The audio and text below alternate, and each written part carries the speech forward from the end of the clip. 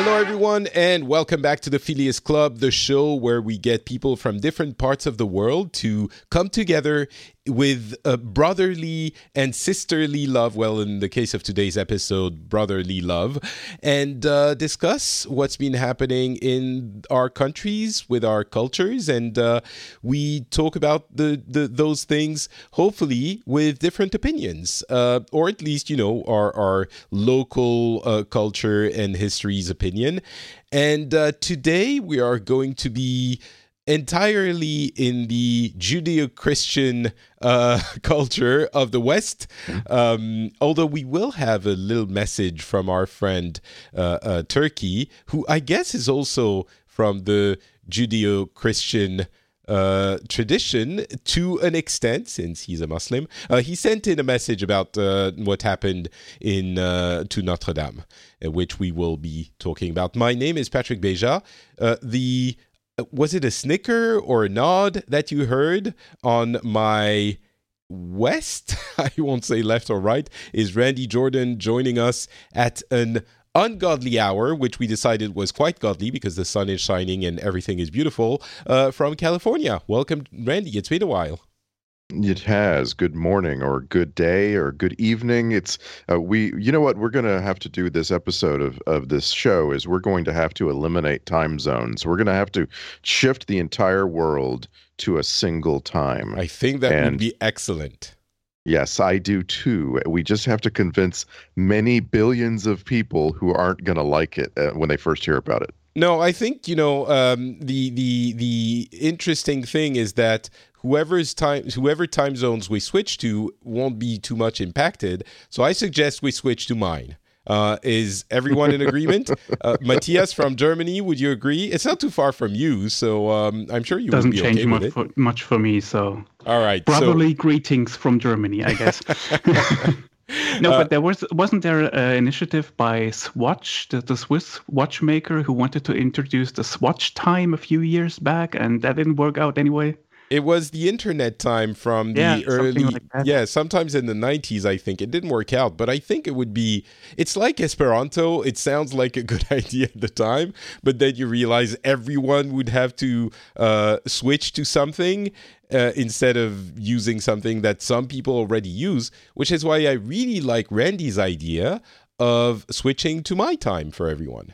I was going to suggest just accessing my, programmer brain that we all switch to one of the time zones that borders the international date line, which would actually service no one. There's practically no one living out in the Pacific Ocean, so I'm definitely far, far away from your idea right now, but we can compromise, I'm sure. Sure. Let's send a proposal to the UN. It will be discussed endlessly for years and will amount to nothing in the end. I think that is the way it works. How would the United States send a proposal to the UN? I wonder.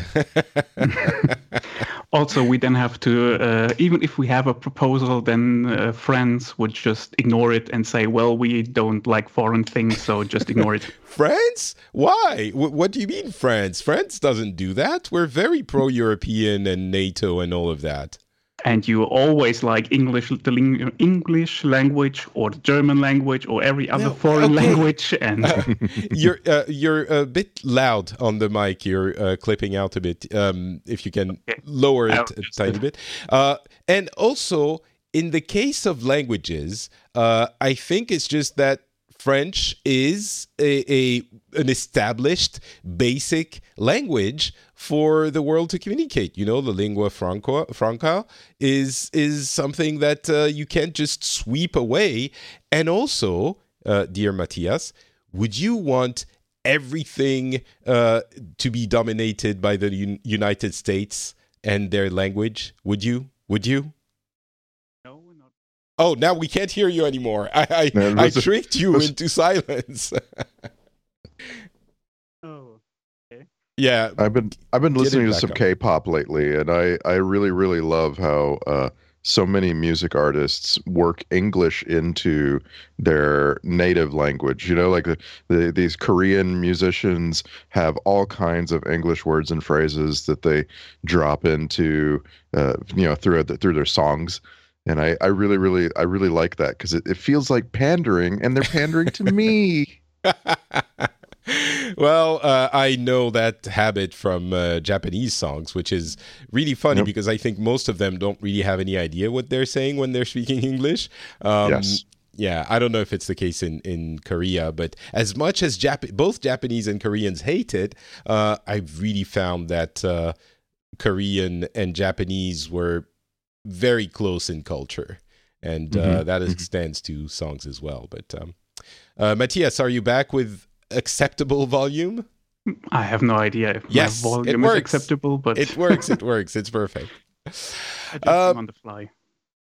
All right. So before we move on to our discussions, and I think we're going to be talking about, should we start with Notre Dame? Notre Dame. I think we could. Yes, and we're all going to say Notre Dame. Thank you. I love it. I'm also going to be talking about the elections in Finland, so we're not going to spend a huge amount of time on Notre Dame, but I did want to mention that this show is supported by Patreon, and if you enjoy what we do, if it brings you either amusement or some kind of information, please consider going to patreon.com/the Phileas Club. The link is in the show notes, and that is the way the show is made possible because it gives money to produce it. So thank you to all of the amazing patrons that do send money my way for the show, and if you enjoy it, please do consider going there as well. All right, I'm preempting everyone else. I'm going to talk about Notre Dame. It's so hard. Notre Dame. When I speak English, my brain goes into American mode. Well, and it's super easy to distinguish in American mode because we have a university over here called Notre Dame, and it's just a university, and it's in Indiana. That's the strangest part of it. But it's just like you say Notre Dame, you're talking about. And by the way, they're called the Fighting Irish. That's the really, truly strange part of the Notre Dame University phenomenon. But anyway, you say Notre Dame, to me, you're talking about a university. You're probably talking about a football team. You say Notre Dame, and I hear the church in France. All right, so I'll stick to Notre Dame then. How do you say it, Matthias? I say Notre Dame, but I have the same problem with like you in German, because if I talk in English, I don't say München, I automatically say Munich and stuff like that. So I also have the same problem, but I try to pronounce it the way it is supposed to be pronounced. Same with, for example, Italian city names or Italian language. Yeah. So, it's always a challenge because I think it's fair to pronounce it the way you pronounce it in your language, but also I try to do it with names and stuff like that. Turn up the volume just a little bit more, Matthias, if you can. Okay. So, I mean, obviously, I think everyone listening will know what happened to Notre Dame, the emblematic cathedral, iconic cathedral in Paris. And it's weird because I was expecting, when we planned the show, I was expecting to show up and talk about how our President Macron would have made announcements for miraculous cures of all the ailments of the French society and addressing all of the problems of both the Gilets jaunes and everyone else and fixing everything, because it was supposed to happen on Monday evening in France. And obviously about half an hour before he was supposed to go on the air, we started seeing, unsurprisingly on Twitter, the first reports came. We started seeing the first reports of Notre Dame burning, being engulfed in flames. It was not minor, but it was less impressive at first. And obviously, through the following hours, we saw that most of the burnable parts ended up burning. So that's the roof, parts of the architecture on the roof, and some of the inside, of course. It was really a strange feeling, because I think it started addressing parts of my brain, and I'm guessing many other people's brains in France, that we didn't really know were there. There was a kind of despair that got hold of us in a way that is... I don't, if I say it was unexpected, I think people will say, well, of course you care about Notre Dame and it's part of your history. But it's not like we go around. I mean, obviously when we walk around in Paris, it's always there in the background and you know it's there and you look at it and you admire it and you value it. But it's the kind of thing that you never think could be not there. It's like you never value the things until you lose them, right? Kind of. And it applies to everything.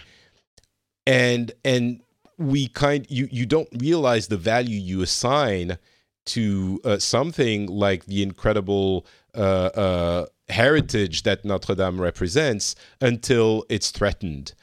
And as we were seeing it, it's kind of like, I guess, the only thing close-ish to feeling that way that we've experienced in the past couple of decades have been terrorist attacks. Like when you first hear about the terrorist attack, and that there's that feeling of dread and uncertainty and inability, like your inability to do anything about it, that takes hold of you. And on one hand, it's not, it's not as bad as a terrorist attack because no one dies. There was one fireman that was injured, apparently severely, but I haven't heard that his life would be in danger. So hopefully he's okay.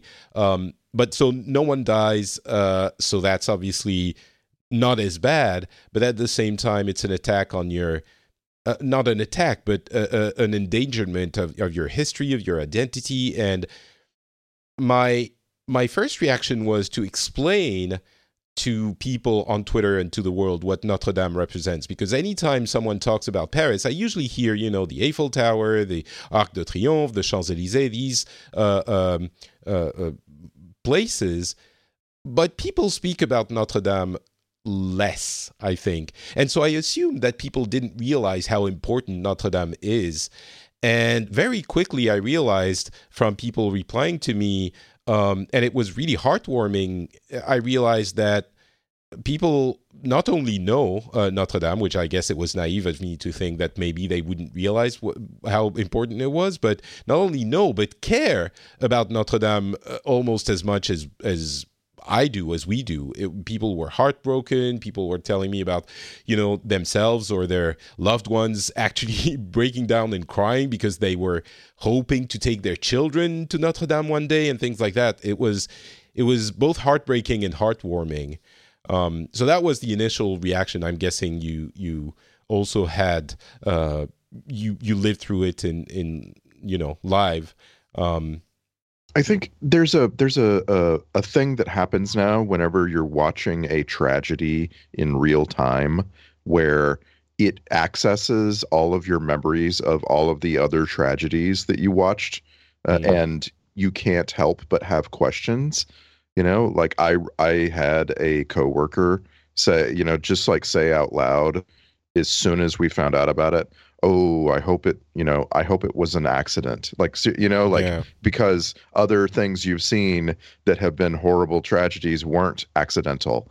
And those, I'm so glad right now we're not talking about a crime. We're not talking about a criminal. You know what I'm saying? Because that just stinks. It leaves everyone feeling feelings that can, that you can really have a hard time dealing with. It's easier for everybody, quite frankly. Yeah, but that's why I think the comparison to terrorism or the feeling of the same feeling is questionable, I guess. I know that because, of course, there was this YouTube incident where YouTube's algorithm compared this thing to 9/11 automatically. Mm-hmm. But apart from that, it's not really the same as a terrorist attack because, well, it was apparently it was an accident, and accidents happen, and it's still not the same as a deliberate attack on your culture. Obviously, or your. So the comparison is a bit problematic, I think. I think the effect is similar. But to be honest, or maybe not similar, but comparable. But to be honest, I don't think anyone from what I've seen was really thinking about that. It's just that when you see it happening on Twitter, it conjures the same kind of emotions as Randy was saying, but no one really thought, there wasn't some kind of catastrophe. I mean, obviously you're going to see fake news and conspiracy theories flare up, and I'm sure there will be for years and decades, but that's very fringe. As it was happening, everyone was focused on the tragedy and the sadness, and there wasn't like people saying, it's, Muslim fundamentalists, or it's a terrorist attack. People didn't think about that, or I guess didn't think it would be that. It's just that the feelings were comparable. But I saw a lot of that especially on Twitter. Oh, and I didn't. Was it in German or?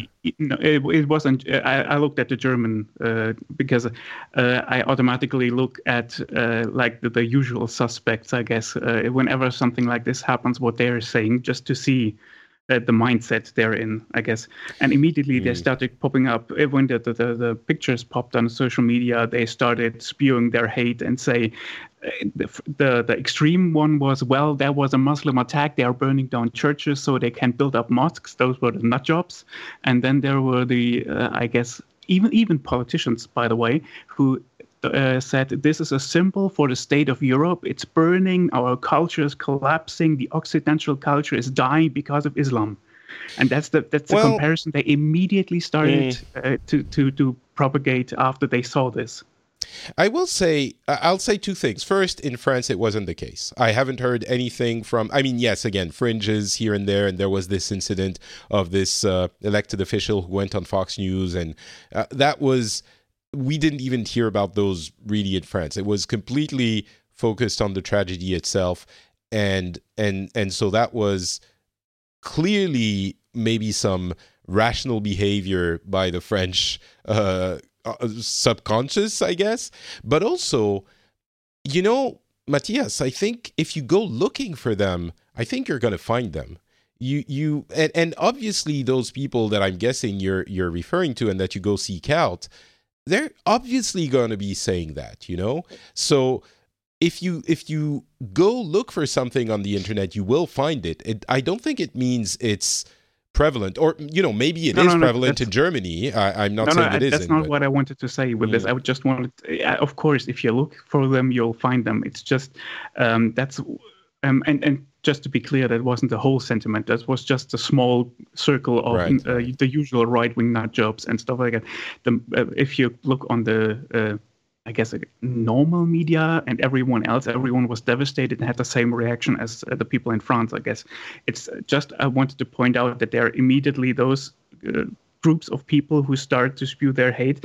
And that's why I think it's problematic if you compare this to terrorism or the same sentiment as terrorism right from the start. Yeah, I see what you mean.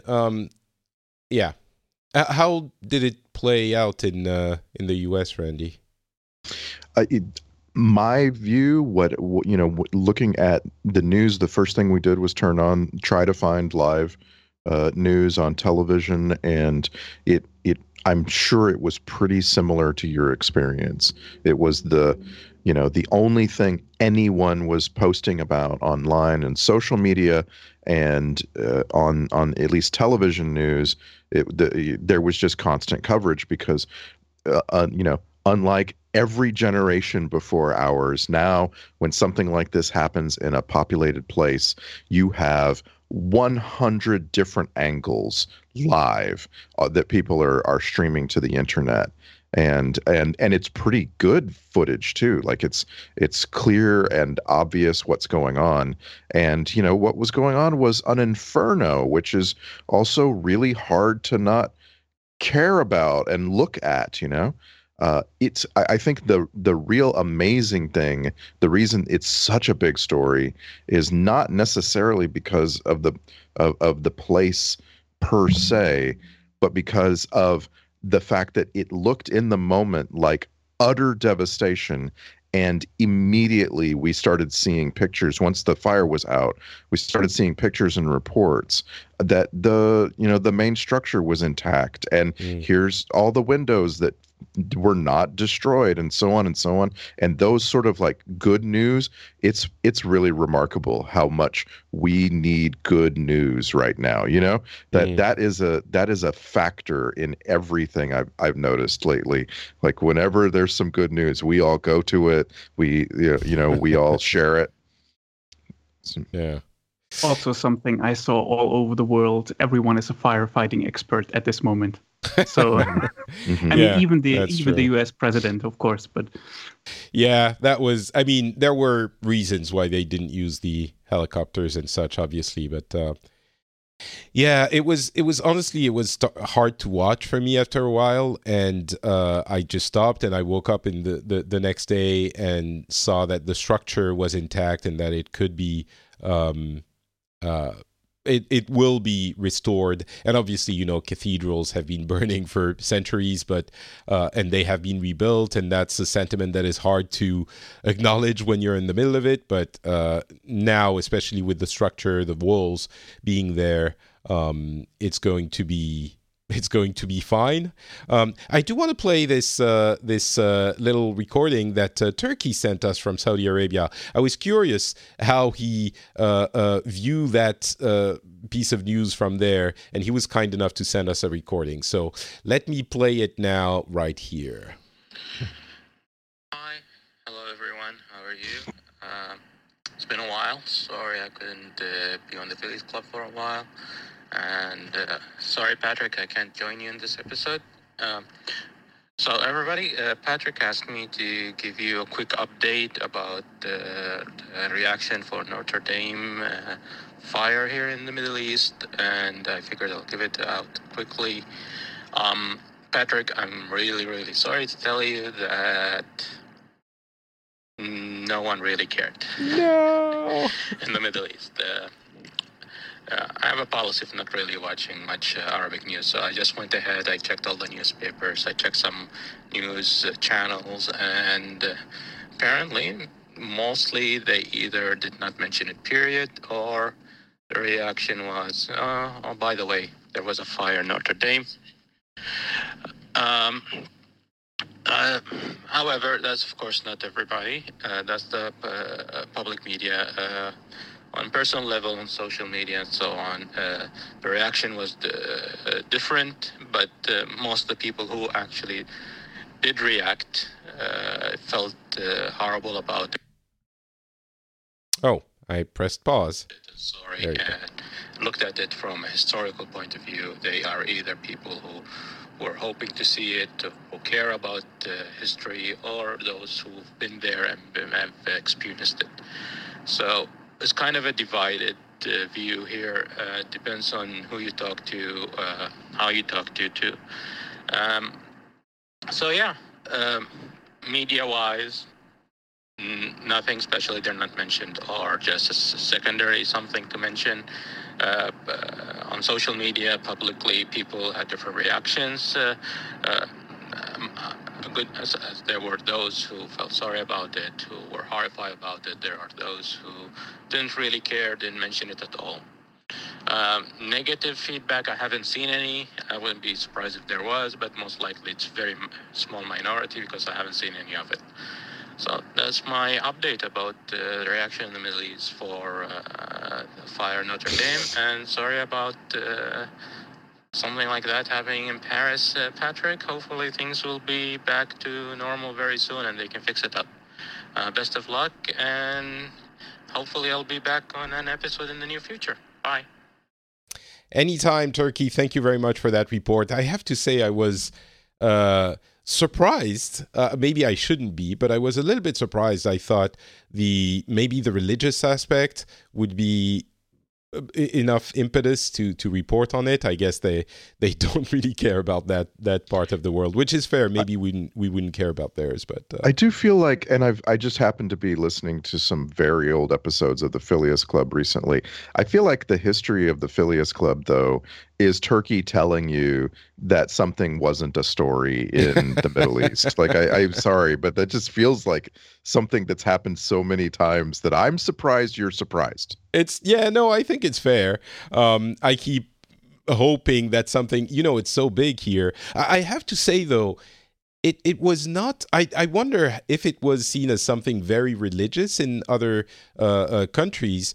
In France, it goes beyond. Obviously, there's a very important religious aspect to this. That's obvious, but it goes well beyond it. The Notre Dame is like the center of Paris, like maps wise, the point that represents the center of Paris from which all roads go is in the middle of the terrace before it. But I haven't studied history in a while, but Baron Haussmann reshaped everything except that neighborhood right around Notre Dame, right? Like that, there's this like tiny little spot that he completely did not touch, and it's got that church in the middle. Yeah, there are two islands in the middle of the city, very small, and Notre Dame is on the bigger one.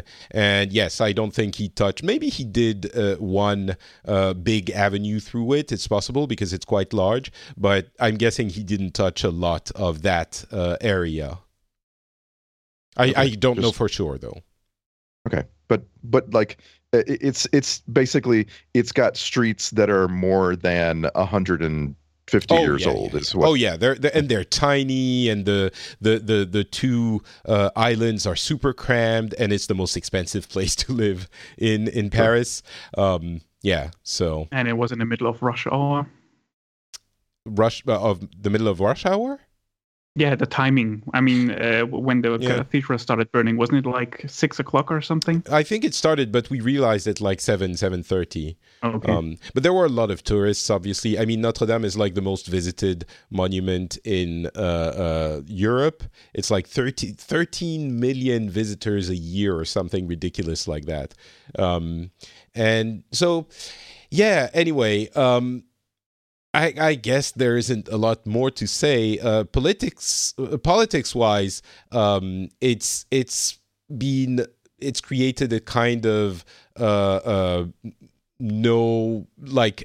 calm zone of a few days, and it's gonna start again in a few days. But it's hard to say. I don't think it will serve anyone, or neither the president or his opponents. We're very much going to get back to the Gilets jaunes crisis in just a few days now. So it was just a moment for the entire French people to come together and pledge a lot of money. The very rich, the 1%, pledged a lot of money to rebuilding, and Macron said that he wanted to be done within 5 years, which is completely unreasonable, but we'll see. Experts are saying 10 to 15 probably. A lot of it was preserved, and some statues were taken away like 3 days before, some statues on the face of the church, so they will be safe. They are safe. Overall, it could have been a lot worse, but it was a weird night for all of us. The other thing sorry, go ahead, Brandy. Please keep going. The other thing I wanted to talk about was the election in Finland, which happened a couple of days, like 3 or 4 days ago, maybe last weekend, where something unusual happened, meaning none of the parties got more than 20% of, it was parliamentary elections, and none of the parties got more than 20% of the votes. I think it was like 18 or 17 for the most votes. And the second largest party is the True Finns, which is a far-right populist party that's kind of hardline far-right populist. It's not absolutely incredible, but it was a little bit surprising. They have been hovering around that number for a while, and their argument is really all about immigration, which is, it's ironic, I think, in any country, but in many countries, there's an argument to be made about immigration being weighing on the country's culture, economy, whatever. In Finland, it's like they get maybe 1,000, maybe, like it's in the thousands of immigrants from culturally different countries like the Middle East or countries where there are humanitarian crises. The bulk of the immigration is Russians and Estonians, which those parties are completely fine with, or that party specifically, they never address, they never talk about, but they use the global numbers of immigration to say there's a lot of culturally divisive immigration, when really it's a very small number in a country of 5 million people. But so it's kind of the usual story that we're used to hearing now from, I think, every country in the West. But they're now the second largest party in these elections. As I said, it's not completely incredible for those numbers, but the difference is the other parties didn't get significantly larger numbers. That being said, Finland is used to making coalitions to govern, and it won't be that much different now. They're not opposed to the idea of working with the True Finns in principle, but what the True Finns are saying, everyone is now saying what they won't budge on, each party. And so it's kind of helping all of them to decide who they could form a coalition with. And what the True Finns are demanding is kind of in subtext. They're not saying it clearly because they can't, but it would be border control with Sweden, essentially, to make sure that the right immigrants come in only, like to lower illegal immigration, which, as I mentioned, is really not a factor in population control here, and is obviously not doable because of EU law, so they're not saying it. So it's looking like it will be difficult to work with the True Finns, and I think, but they're not opposed to it. The parties are not like, there isn't this this kind of dogmatic, I will not work with you because of these and these reasons. It's more of, well, let's see what you want. Okay, we can't do that, so I guess we won't work with you, kind of mentality here. So it's likely that the coalition will be formed without the True Finns, but not 100% certain. It's interesting how much electioneering is going on in the world right now. And maybe it's just the way it is forever now. But we pay attention more. We pay attention more, and also I used to hear this complaint from countries outside of the U.S. that the United States spent too much time worrying about the next election, but now everyone does. And there's an election in India later this year. Can you believe it's been 5 years since they elected Narendra Modi? There's an election in Canada later this year in October. Can you believe it's been 5 years of Justin Trudeau? This sort of thing. And it's those elections are all like maybe Canada didn't used to call elections and put dates on them so far in advance, but now they do. And I think they've always done that. I think elections have always come back, at a similar pace.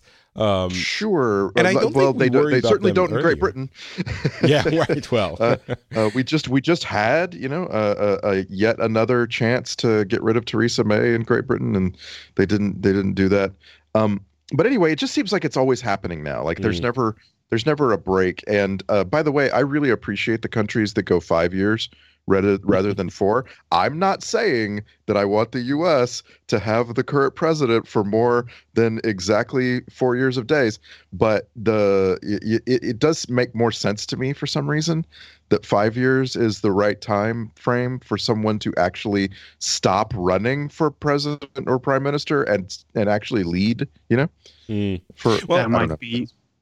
This might be a very European view, but it don't seem to me as if there are more elections now.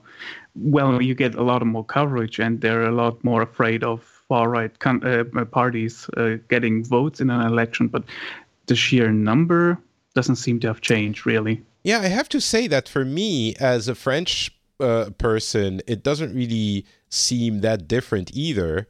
We always care about elections, and we're very engaged. I mean, obviously not everyone, but if you look at the numbers, usually the number of voters in France is very high compared to other countries. So to me, it's always there. Of course, when it happens in France specifically, it makes more noise, but we always hear about, the German elections, the UK elections, the other countries' elections. It's mentioned. So to me, it doesn't have that same effect. Also, there's a lot of reports on a local level. So I know if the Netherlands, for example, are voting on a local level, if France is voting on a local level, that's maybe something you don't hear about in the US or in other countries. But for us, it's just normal that there is basically an election everywhere, every time. I mean, for example, we have 3 state elections this year. So it's just normal, I guess. Maybe. Well, it's because you listen to the Phileas Club, Randy. That's why. Yes, it is. But I just listened to an episode of the Phileas Club from 10 years ago where for an hour and a half we didn't actually ever really talk about any elections. It was right after the after Barack Obama had become president of the United States, and it felt, listening to it, it felt very much like we were done. Okay, there's no elections. I guess maybe we care about them more. Maybe you're right, yeah. And it seems that elections are more impactful now. That may not be entirely a true effect, but it just seems like it. It seems like it seems like in so many places the candidates are so different that the results really make a difference.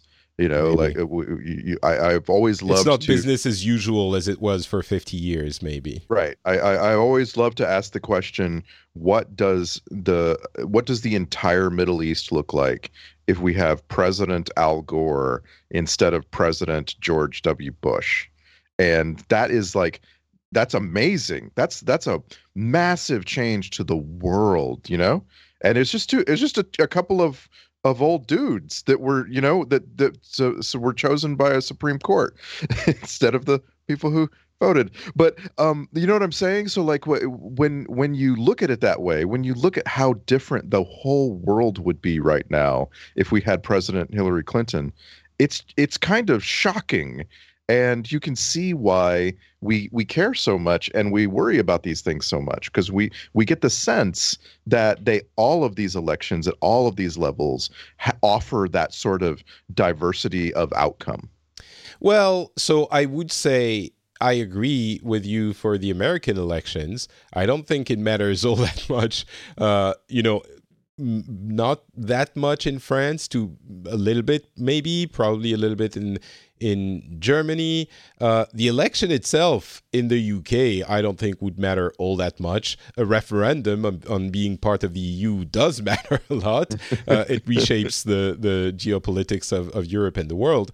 Finland, I don't think matters at all beyond Finland itself and maybe the local Nordic / there could be something that would affect Russia, but it would be the Russian-Finnish relationship. And so, obviously India, we might talk about India next month. That is a possibility, actually, but India might do something. More likely China, it would change things if it was one person instead of another in India, although my understanding is that the system is very strong in China. Russia, obviously, we all lament the power of many of us lament the power of Putin, but I think we might miss him depending on who succeeds to him. So that's always true. Overall, I would say the only real gigantic impact that a country can have by electing someone on the whole world is probably the US. I don't think anyone else has as much power.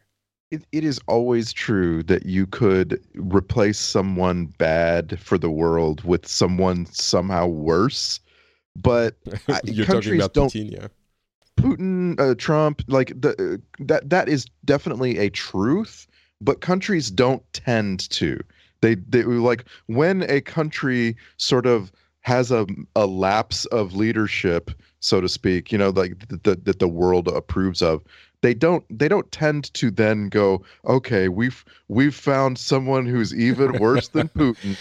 Like, yeah, I mean, admittedly, it does feel like he is not an elected leader, and I don't think he's been a properly elected leader for a long time. I disagree. That guy he gets to lead that country until he dies, as far as anyone can see, right? I mean, and I think things have changed a lot in the past 5 years, yes. But a lot of people assume that Putin, was kind of a strong man for a long time, and he was.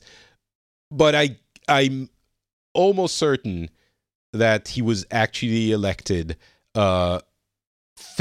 he would have been fair and squarely elected even without the shenanigans. It's staggering. Seeing from the outside, we think of him as some kind of tending towards dictatorship and that his people are against him.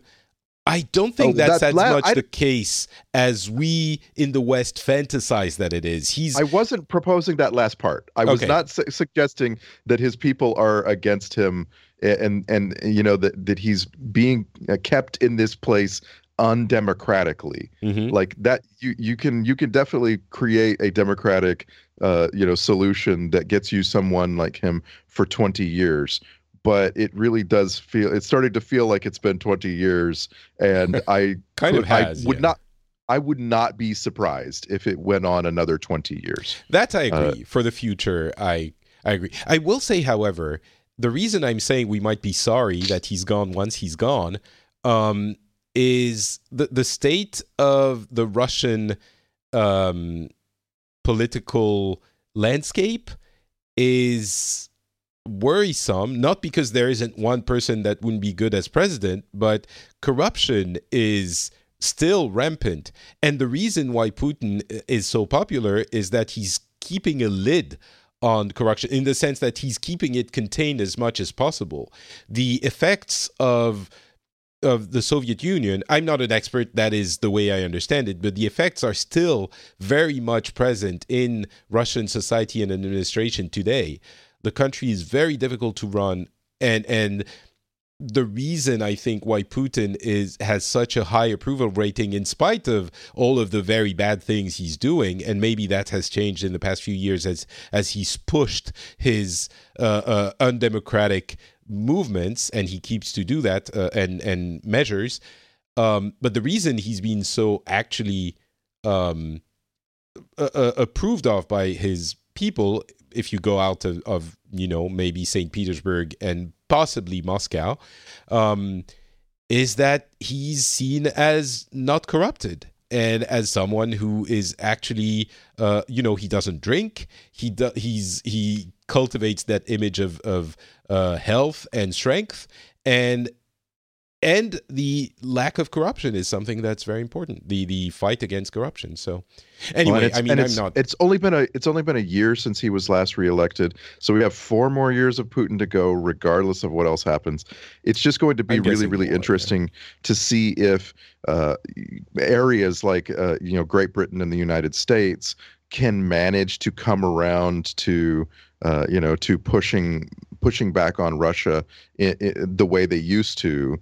Or if Russia continues to get to sort of throw its weight around as it has for the last few years. That's the really, really interesting thing. All of these other Western countries have elections between now and when Putin does the next thing, whatever that is, right? Like last time he ran out of terms, he just kept serving, only he propped up a replacement for a little while, right? Like. I don't know. Maybe he just doesn't allow there to be an election next time. I don't know. Like it's not outside the realm of possibility. I'll grant you that. Yeah. All right. So what's been happening in the U.S.? I wonder, Randy. Yeah. The same thing as has been happening in the entire era of Trump. It's become this baseline of nonsense for so long now. Like now that we've had Trump for over 2 years and so on, there's this baseline that everyone got used to. It actually has got me looking around for, like what instead of asking what's going on, we need to be asking what's important and trying to find out, like trying to put focus on what's important. I honestly think, I'm here to tell you, I think the Phileas Club could talk about climate change every single episode for the rest of our lives. Like that is a massive, important story of global, impact that, ground zero for climate change is the United States because it carries so much weight on that issue. And the news, is dire. The news is really bad on that subject.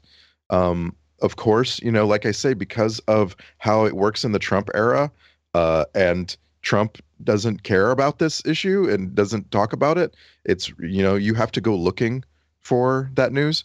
So it's very strange. Overall though, we just have the constant drumbeat of his cabinet resigns, they leave, and they don't necessarily get replaced. So, not only does he have by far the most turnover that's ever taken place in the history of the United States presidency, but right now, at least as we're talking in April 2019, he's missing a lot of his cabinet because he just can't find anyone who will work for him in a lot of jobs. And, as I said earlier, we don't have a secretary to the UN right now. Like that person just left, and I don't blame her, but we have an acting secretary, if that. In a lot of cases, we have these acting secretaries who aren't actually doing anything, like they aren't acting. They're a name that Trump scribbled into a blank. And then in other areas, we just don't have the White House doesn't have a communications secretary and hasn't for a while. They went through like 6 or 7 people really fast in the first year of the Trump administration, where the person who is the director of communications would get into power and then find out you can't do this job because you can't work for someone who only ever lies and do communications. It's not possible. And so they all left it. There just isn't one now, right? So the news continues to be strange in the United States. It continues to be something that a lot of Americans are now just hateful toward. They just hate the news. And, that it's kind of an effect that's flowing from the top down. We saw the Notre Dame news a lot the last few days. It's only been 2 days, but the last 2 days, we saw a lot of news following the massacre in New Zealand. That continued to be major news in the United States for a lot longer than you might guess. This sort of thing. Right now, though, there's a really strange story today. As I woke up, the city of Denver had shut down all the schools this morning because there's apparently a woman named Sol Pais who made threats that she was going to go shoot a school. And their city is looking for this suspected wannabe terrorist. Do we know where she made the threats? So she, we know that she came to Denver. She from Miami. We know her name, her age. We have pictures of this woman. Again, I'm just finding out about this the last few hours. But she traveled to Colorado from Florida. So she's a Florida woman, which is not funny in this case. And she bought guns and then told people she was going to go shoot a school. And that's when the authorities got very concerned. And now there's a manhunt for this person. And our friends, the Spagnuolo's oldest son, is not going to school today because of this. And again, that's the news in the United States, but it's very common, this kind of news. So we're not, it's not easy to startle this country lately, because news is just like this all the time. I read about the threat. Isn't it because the 20-year anniversary, if you can call it an anniversary, of the Columbine High School shooting? Yes, that's in 3 days. We're 3 days from that. Oh, and she that's the reason. Yeah, there was the assumption that this might be a threat because of the anniversary. Mm. It's you, Randy. A few last time you were on, I seem to remember there was despair in in the way you were talking about things. Now I'm kind of detecting resignation. I hope not. I hope both of those are just an effect and not the truth. There's a lot to be hopeful for in the whole world. Yes, it is really tragic how badly the whole world, and especially the United States leading on this issue, has put off addressing climate change. Like that's terrifying. But there's just like it is like that's happened, right? And we have ways to work it to our benefit in the future, and so it's really, really important that we don't despair, right? Like that would just be resignation would be the way to ensure that climate change. Well, I'm not just talking about climate change. I'm talking about all of it. You know, the depressing news, your president, which you don't like very much, not just the climate change. It's important to remember. Like I find it fascinating that the U.S. reelects all of the people in the House of Representatives every 2 years, because that means nowadays, like I say, those elections never stop. As soon as in my district, as soon as we got a truly wretched representative unelected from the House in November and replaced with someone amazing, as soon as that happened, we immediately had to start thinking about, okay, now how do we get her reelected in 2 years? And that's is it every 2 years? I thought it was. Yes, that's the House of Representatives is every 2 years. Oh wow, okay. Yeah, exactly. And that's one of the reasons why the U.S. Congress is so dysfunctional in the technological age. You know, maybe 100 years ago, a person could go to the House of Representatives and actually work for a year and a half before they even really thought about, now I'm going to go home and get reelected. And by the way, we reelect people at a lower rate than we used to, which is a good thing. But the overall effect in the modern age, right? Like we're living in the age of Web 2.0, is to give us the sensation that it's always happening all the time. And like I say, that becomes a baseline, and it's not necessarily something that you get resigned to, but you no longer are amazed by it, right? You're no longer startled when you wake up in the morning and realize, oh, there's an election coming, like that kind of thing. And so that is a difference. Like this generation gets to experience running the world differently than every previous generation. I do understand why you hear me differently than you did maybe 10 years ago, right? 10 years ago, there was a lot more just flat hopefulness for everyone, right? Like we elected Barack Obama, and some people in Europe gave him a Nobel Peace Prize. Like there was so much hope, right? That okay, we're gonna put the country in the right direction, which will take the whole world in the right direction. And would you say that? Sorry, I'm interrupting because I do want to ask this.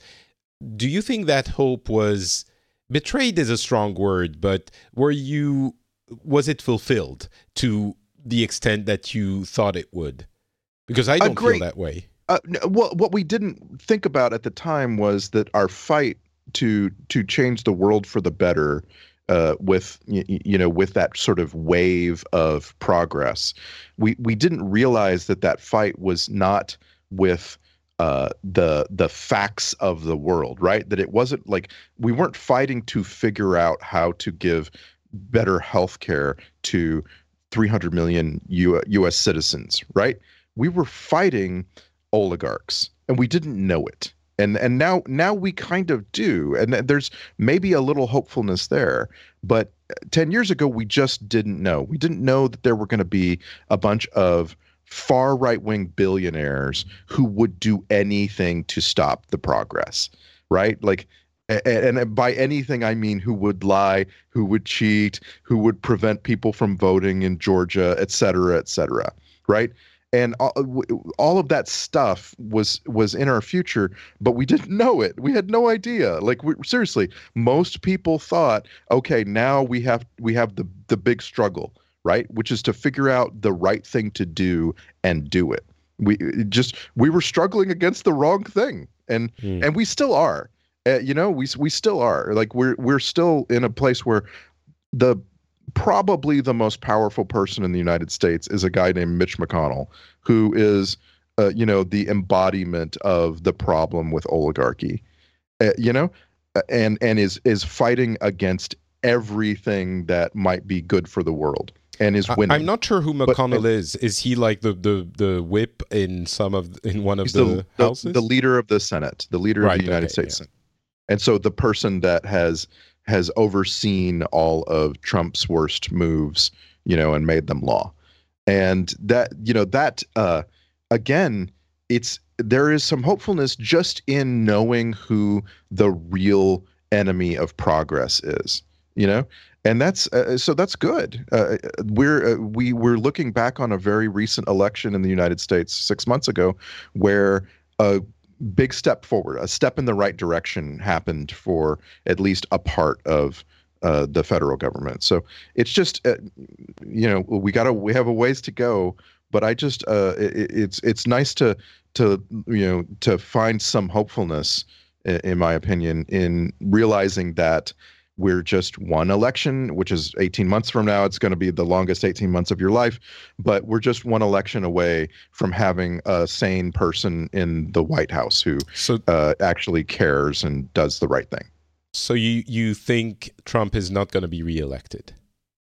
I mean, I hope not. That would be a truly the reelection of like this person who is leading the destruction of the whole world. Like, that would be just a monumental failure. Like it would be it would be so bad that it's just hard to even you don't want to plan for it, right? That just like why do that? We I don't know. I wouldn't be surprised if he was reelected. It's certainly possible. It's just you realize that everything you're saying, there's half of your country that sees it in a very different light. I'm not even trying to go to the extremes that we might encounter if we were a daytime 24 hours news channel. Sure. But there are a lot of people who disagree with the way you're viewing all of these things you're presenting as certainties to an extent. Well, sure. So for example, the subject of the Trump administration is missing a bunch of its cabinet, and there's no filling those spots in sight. No one's doing it. It's unlikely to happen. That is a set of facts that a lot of my countrymen just don't know. They don't have those facts. They're not being told.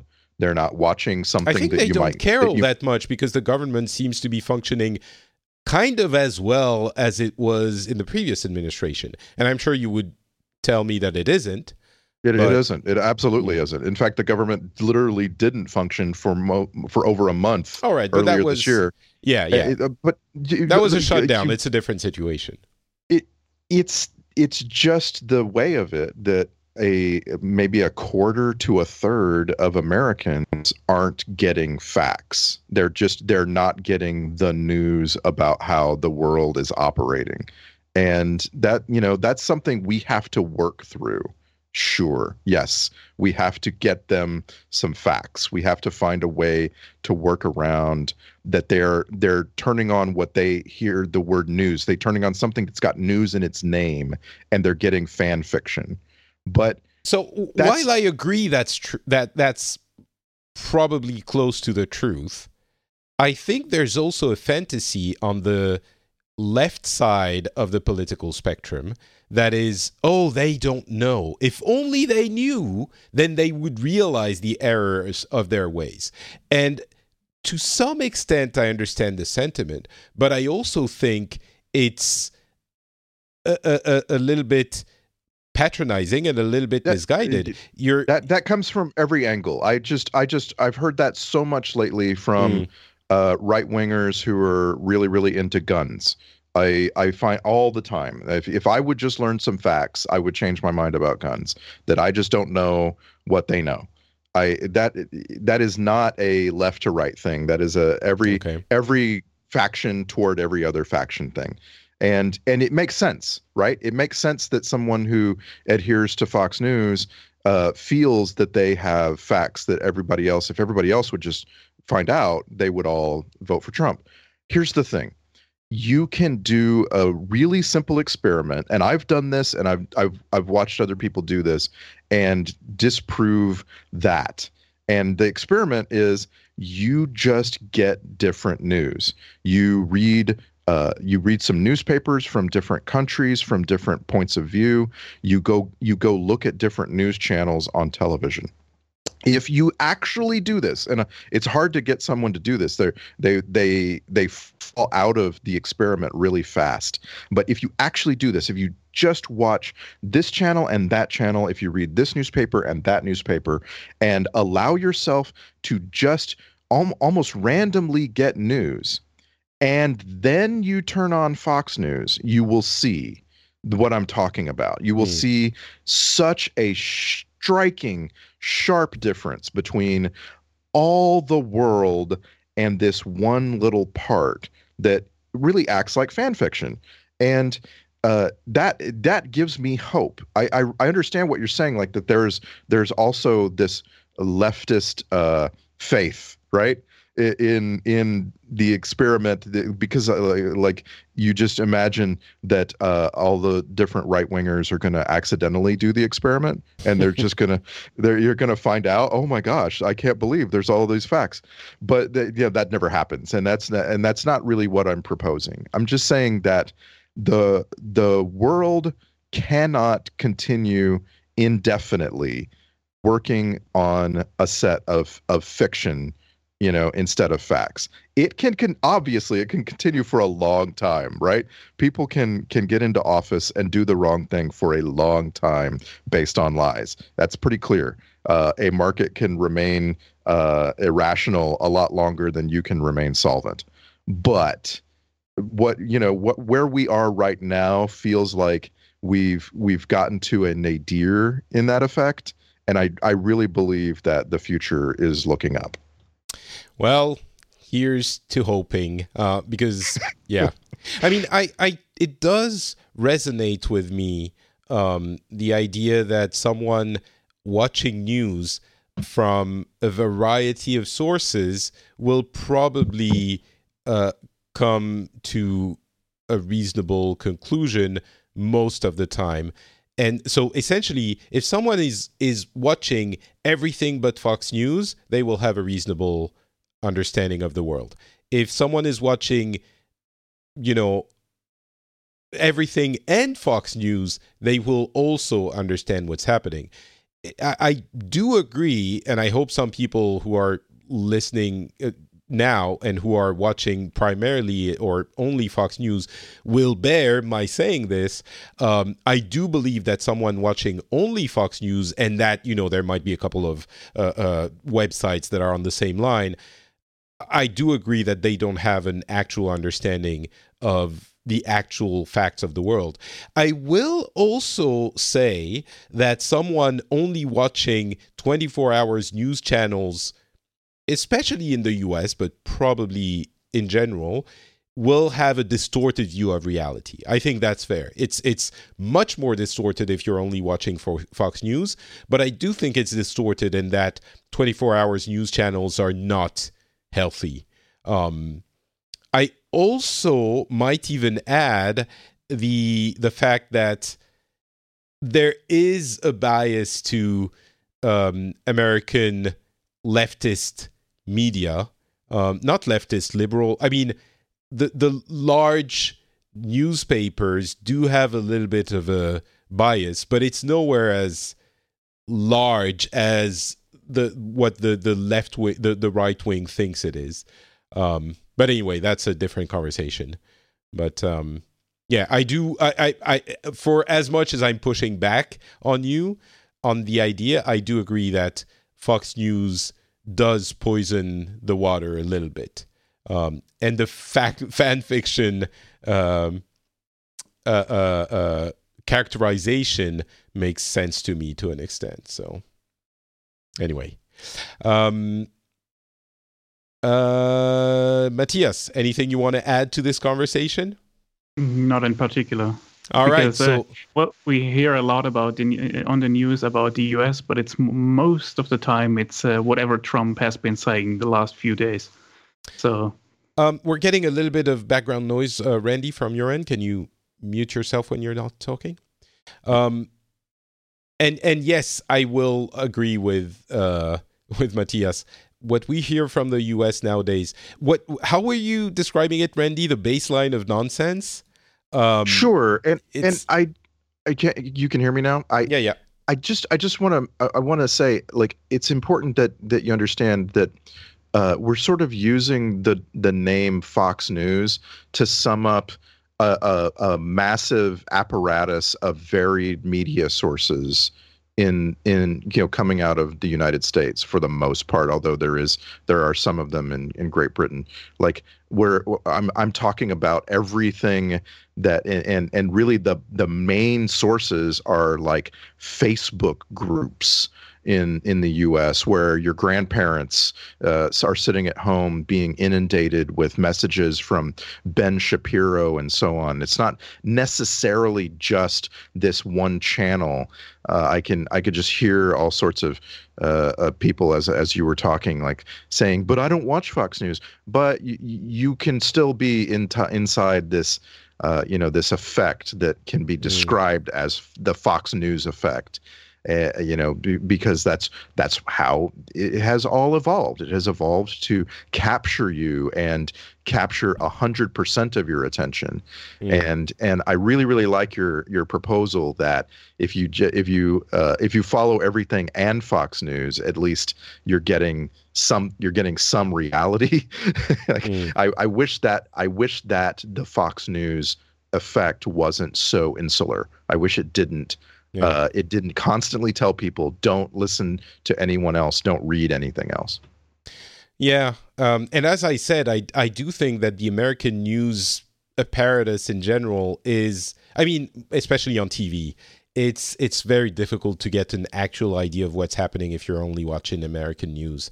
And we talked about Ben Shapiro actually last time with Tony on the show, and I hope he's listening to this episode.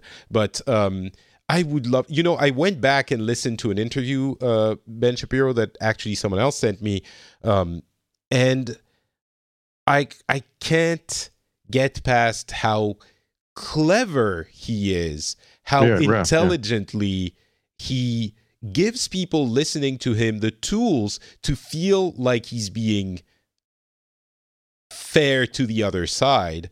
It is a magic trick that he's pulling off.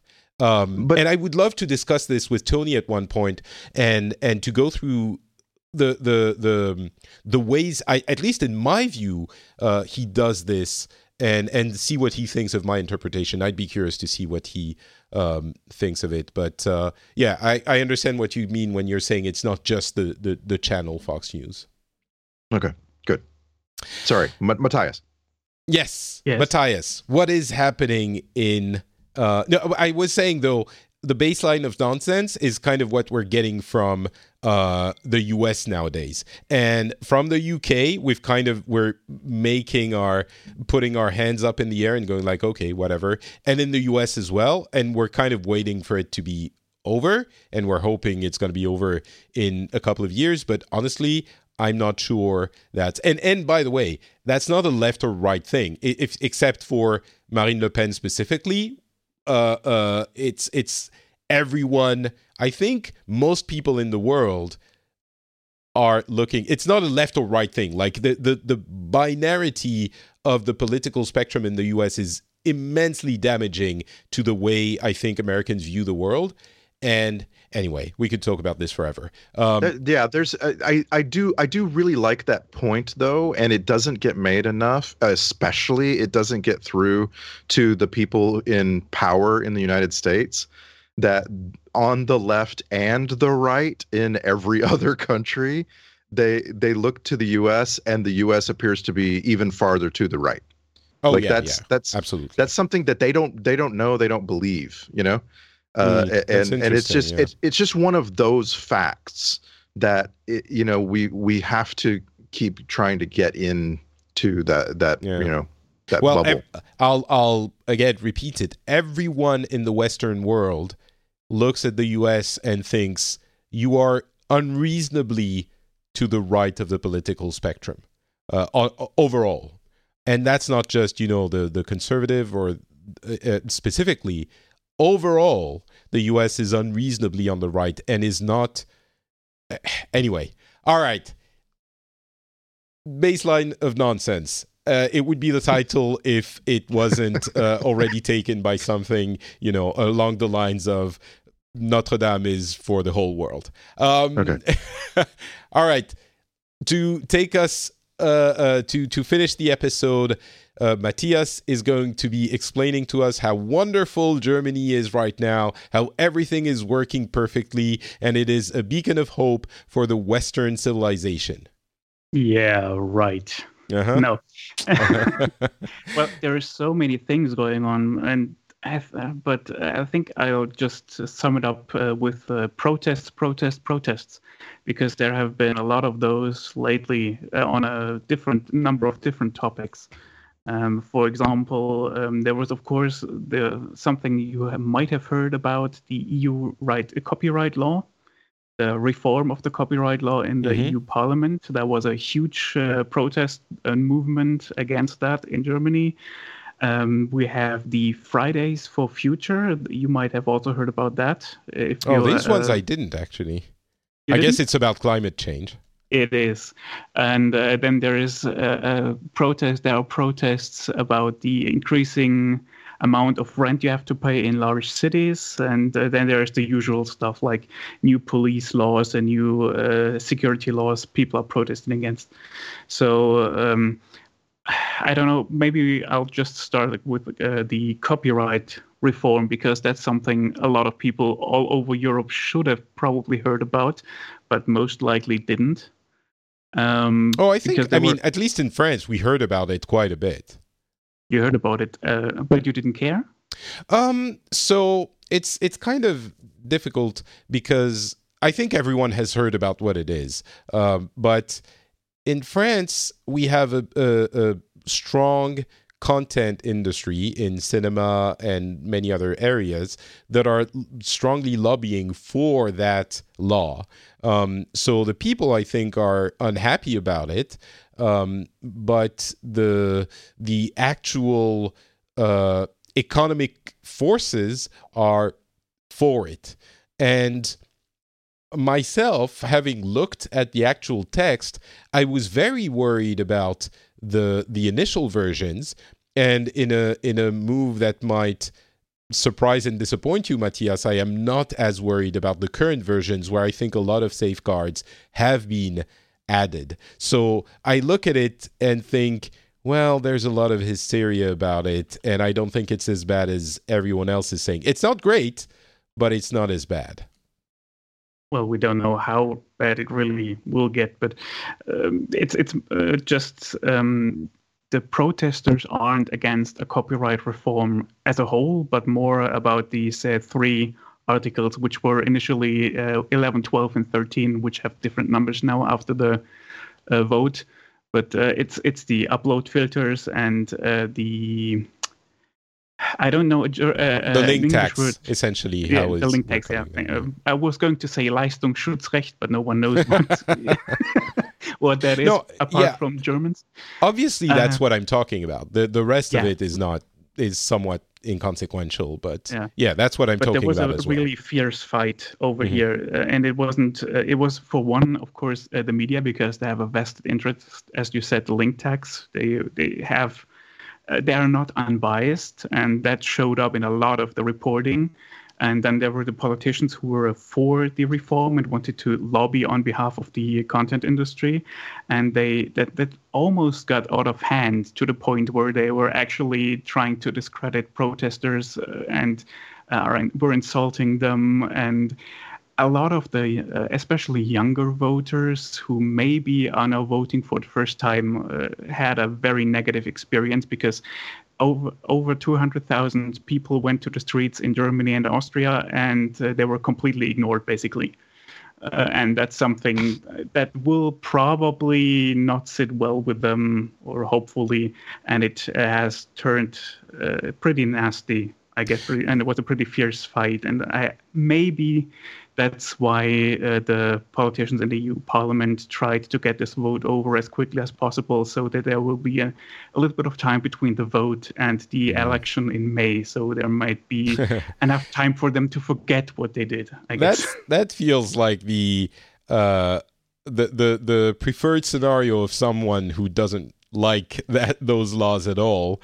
It sounds like that to me. But what would you have liked the government to do? 200 people in the streets, so we rescind the law we voted? What?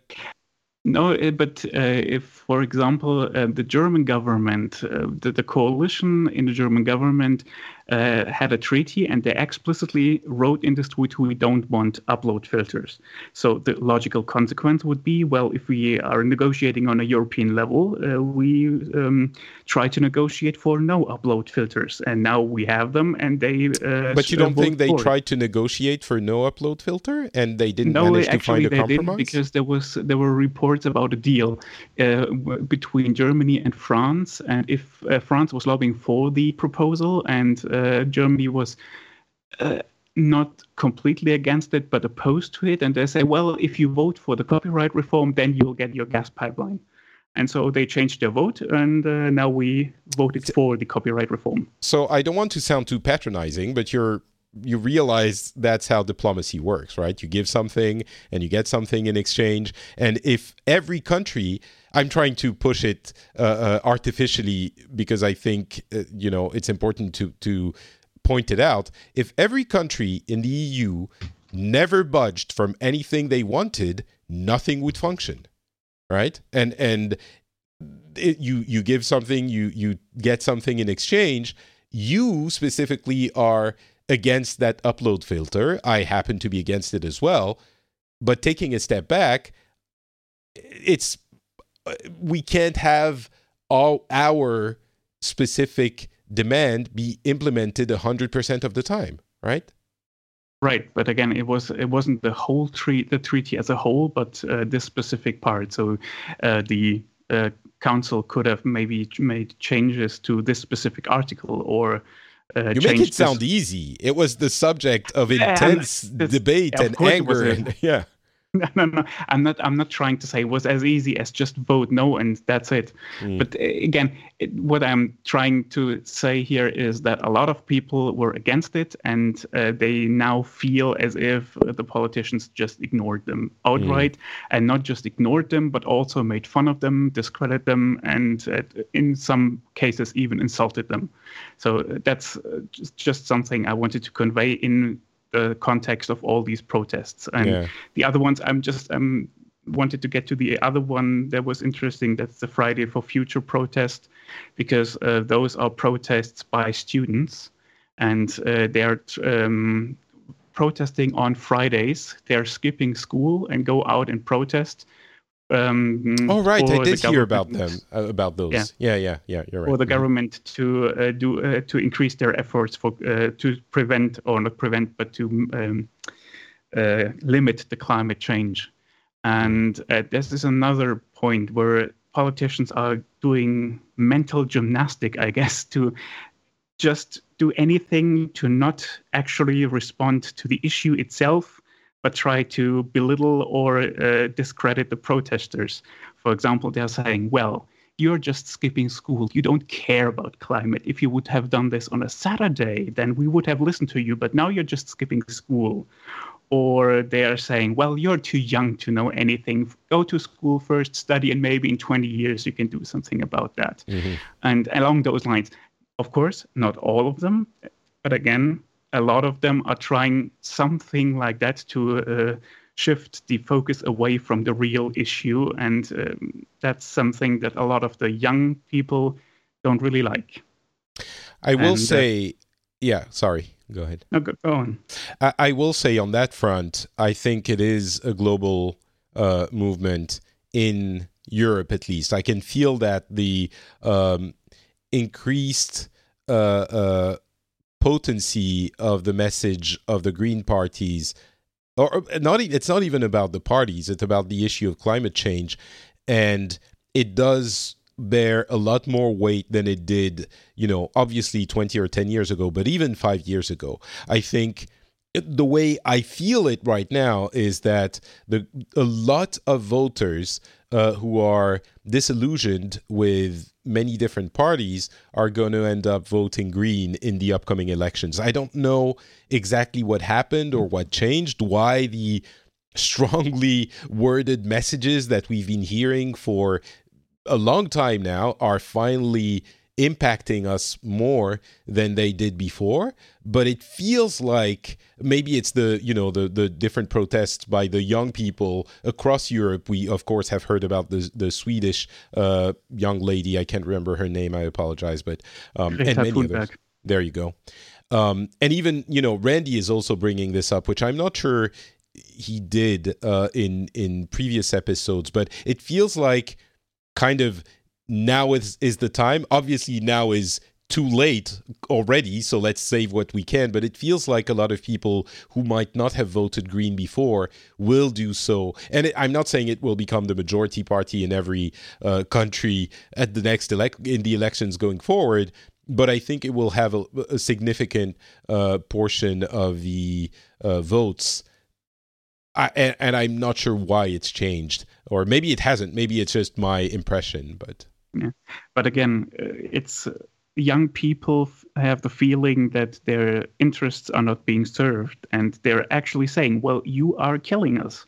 Yeah. I mean, if you are a politician in your 50s or 60s, you will be dead by the time climate change goes into full effect, and you won't care. But we have to live with the consequences of your actions, and you don't listen to us.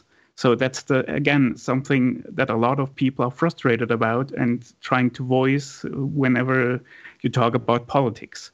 And well, I'm sure a lot of No, go ahead. I'm sure a lot of them will be in age old enough to vote in the next elections, and that is actually something that a lot of people expect will shift the balance, because there are more young people turning 18 every day and more old people dying every day. So I think saying you don't listen to us is understandable, but there is a way to make people listen, and that's to vote, and it will happen. Maybe not soon enough, but it will happen. In an ideal world, it wouldn't just be the election. It's not like you have every 4 years, but there's also the civil engagement, the protest movements, the pressure of interest groups, and all of that. That, I think, is very dangerous thinking, because it's fine when those protests serve your view. But what happens when there's 200,000 people demanding, xenophobic measures? What happens when the far right rallies 200 people to march on Berlin and say that they should stop receiving foreigners and people who are demanding aid from the Middle East? And now will you at that point say, oh, yes, but we should listen to the protests? No, but now you're comparing something that is out of the question, that there is climate change and there needs something to be done, with something that is completely unacceptable, like taking human rights away. And if That's only something completely different. And if only you don't see how that logic of someone deciding what is out of the question and what is defensible is problematic when you don't pass this through the filter of the elections and you decide on the protests of however many hundreds of thousands of people. You don't see how that's problematic? Because if there are 200,000 people... I don't see anything problematic with that. That's clearly defined. No, it's not. You're saying there are 200,000 people marching in the streets for climate change, and we should listen to them. But if there's 200,000 people walking in the streets saying we should have stricter immigration policy, you're saying no, we should not be listen to them. You don't see that's a problem. No, I think we're talking on different things now. Because if at first you were saying something anti-Semitic, and now we're back to copyright. The problem No. I was talking about reducing, affecting immigration policy. Well, there's always the question on if their different interests need to weigh against each other, but you can't just reduce it to every 4 years you get your say and that's it. You still can make your interests heard, and then it is an weighing of interests. And I mean, not everyone who is voting on an issue is an expert, so he needs opinions and information, and that's the way you provide them. And if you take to the streets and make yourself heard, you're signaling them that's an important issue for us, and please listen to whatever information you get from the different interest groups and weigh them carefully, and don't just go by, for example, your party line or whatever your usual MO is for voting if you don't know what you're voting about. I completely agree with you, except I can't help but note again that you only think that way when you agree with the people in the street. I suspect. When you strongly disagree with the people in the street, you would say, oh, we shouldn't do that. I would say no. I don't. I mean, it's you putting this now on the table because I said before, well, there were 200 people, and now the copyright reform should have been different. Oh no, I'm talking about no. I'm not going back to the copyright thing. I'm talking about specifically the climate change. Now I'm confused. Sorry. Well, this is actually a really good example of why you do benefit from there always being an election coming up. And I remember being so dismayed when Trump was elected, and then there were huge protests in the United States because it does nothing. It's great to organize, and yes, there's some knock-on effects that happen later down the road, but you're better off if the protests happen before the election and when everyone gets a better understanding of what the issues are, and you get voters whom you might not have gotten otherwise. And so I think there's protests are more effective based on, or less effective based on when they happen and not necessarily how big they are or who constitutes them. Because the only real effect of a protest comes if it causes the people who are leading, who have power, to take concern, right? Like the protest right after Trump was inaugurated did not cause Trump to think, "Ooh, I'm about to lose an election." No, he did. He actually thought the opposite. I'm glad this is happening now, and I'll make sure that this kind of thing doesn't happen right before the next election. Yeah, I think in a sense you're kind of saying what I'm saying as well, which is protests are, I don't know, the elections are what matters. But they're mattering in the sense that you can maybe have an influence on who is in power, but it's not just not every change needs to be that drastic to have influence on an issue.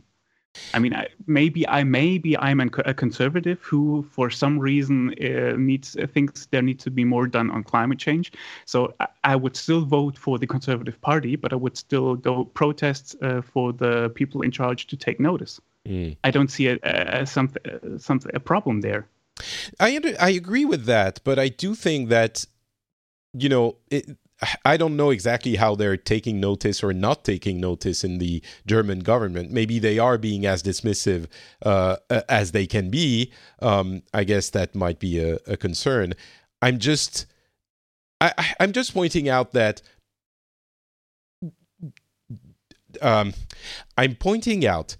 enacting policy on the whims of a few 100,000 people in the street is a dangerous way of judging the will of the people.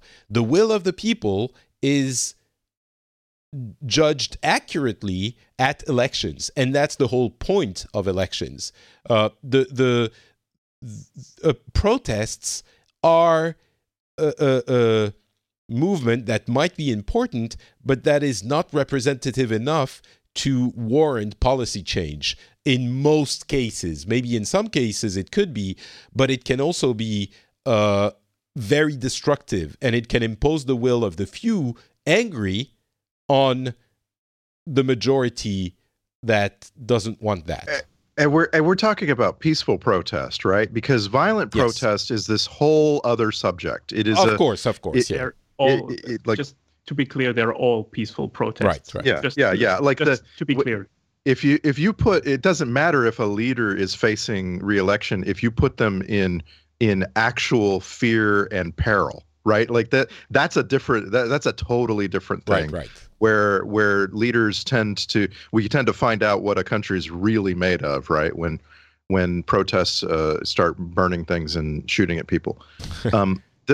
The thing that I keep thinking of, though, as you're talking about Germany, or really any sort of peaceful protest in Europe for a while, is that it's entirely about immigration, right? Like there's really not another subject that rises to that level, right? I mean, the Gilets jaunes aren't talking about specifically immigration in France, and in Germany, apparently, it's not about immigration. The immigration issue makes the news a lot, and I guess it makes the world news, but there are a lot of other issues, and I think they're coming up again because now we have state elections coming up this year, so this will be coming as a topic again, but at the moment it's not so much an issue anymore. I always love to bring up Canada on this show. I love what Canada did years and years ago, where they drew a line around entertainment and said, if we're going to survive as a country that has any sort of Canadian entertainment or any sort of Canadian news, even, we have to protect it. And as a result of them legislating, there has to be a certain amount of what people are consuming in Canada that's made in Canada. Suddenly, lots of things that were previously being made in the United States are now being made in Canada. And you can solve these kind of issues with legislation. You can legislate what's basically a tariff in a way that you get positive results for your country. It's really amazing. I watch TV, a lot for my whole life, and I can't get over how much of what we watch in the United States is made in Vancouver, and it's almost entirely because they figured out ways to legislate that into existence. Yeah. Well, we have a similar system in France, and the reason why the French cultural economy is so strong with cinema and etc. is because of those protective laws. But that could be an interesting topic for another show. We do have to finish up. I want to give Matthias an opportunity to give us the conclusion of this episode. I just want to make 2 points real quickly to close this topic, okay? First of all, I'm not voting for a mob mentality or whatever you were trying to say. And I'm not saying that whatever the people on the streets are saying needs to be done, because I am a proponent of democracy and the elected democracy. So it's just that I think that the protests are a viable method of making your voice heard even outside of elections, and an important part of the decision-making process of every elected representative. I think that's fair, which he or she should take into account, and maybe even use for again agenda setting, I guess, because if there is something important enough for several 100,000 people to go on the streets, it might be something you need to look at. That's number one. And number two, just wanted to make clear that even though many people think they're not being heard enough in terms of climate change, it's not like the German government is denying climate change or anything. We don't have a Trump who's saying, well, there is no climate change. They all agree on that. And they also say we need to do something about that. It's just the degree in which of the measurements they're taking. So many people think that too easy on the industry and too easy on industry lobbyists who are pushing for laxer measures and try to say we need to do more than we do now, and we need to do it a lot faster than we're doing it now. And it's not like they're not being heard completely. It's just the degree, I guess, in which they're differing. And the younger people are saying, if you don't do it now, when we get into power, it's too late. So you're playing with our lives now, and that's the reason why we take to the streets. Just wanted to make this clear that it is not like they're not being heard at all or anything. No, but that's very fair, yeah. Okay. Yeah. I did artificially, I played devil's advocate. I always do. That's a function, I think, of this show and my personality. But ultimately, when you present it in the calm and rational manner that you just did, which you actually were before, and cut off my pugilistic instincts, it makes a lot of sense. So I agree. And I think I just want to say I would love to talk to you for an hour about the news around climate change. It's broad, it's fascinating. Since the last episode of Phileas Club, there's been a report that the so-called Attenborough effect led to a major drop in the use of single-use plastics in Great Britain. There's been a report that that the Trump administration was trying to open Arctic oil drilling, and that got stopped. There's just a ton of very interesting things happening all the time on that news front, and it like I say, I think it's the biggest story of our lifetimes, and something that we're not following enough. Yeah. Certainly turning out to be.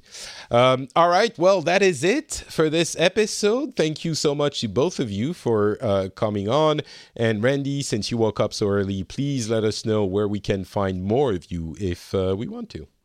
Oh, it's such fun on twitter.com/RandyDeluxe. I have had open direct messages for a while on Twitter. And it is fascinating. I wish there was a way that I could show the world. There needs to be some tool I can use to show you, like a website. Yeah. Anyway, Randy Deluxe on Twitter. That's the best thing. Excellent. You should do that. Take screenshots, obscure the username, and post them on the website. It would be fun. Matthias, what about yourself? You can also find me on Twitter. On the handle is @Matzekult, which is MATZEKULT. And if you're using Mastodon, you can also find me on there on the instantchaos.social. And I have a last request for everyone living within the EU. If you're living in the EU, please remember that you have the opportunity to go to vote in May on the European Parliament elections. And please make sure to closely look at who is representing you and make your choice. It doesn't matter really who you vote for, unless it's like something anti-EU, then I don't support that. But please make sure you go look at the issues and not just at party affiliation, and make your voice heard. Completely agree. They're coming up at the end of May, and you should absolutely be involved because it is increasingly important. So vote in the EU elections. For me, it's Not Patrick on Twitter, Facebook, and Instagram. FrenchSpin.com for the website if you want to let us know what you thought about what we discussed today or anything else. You can also find Pixels, the gaming show I do, on that site as well. And if you enjoy the show and want to support it, as you know, it's at FrenchSpin.com. No, it's at Patreon.com/The Phileas Club. And the link is in the show notes as well. Thank you so much for listening, and we'll talk to you soon. Bye.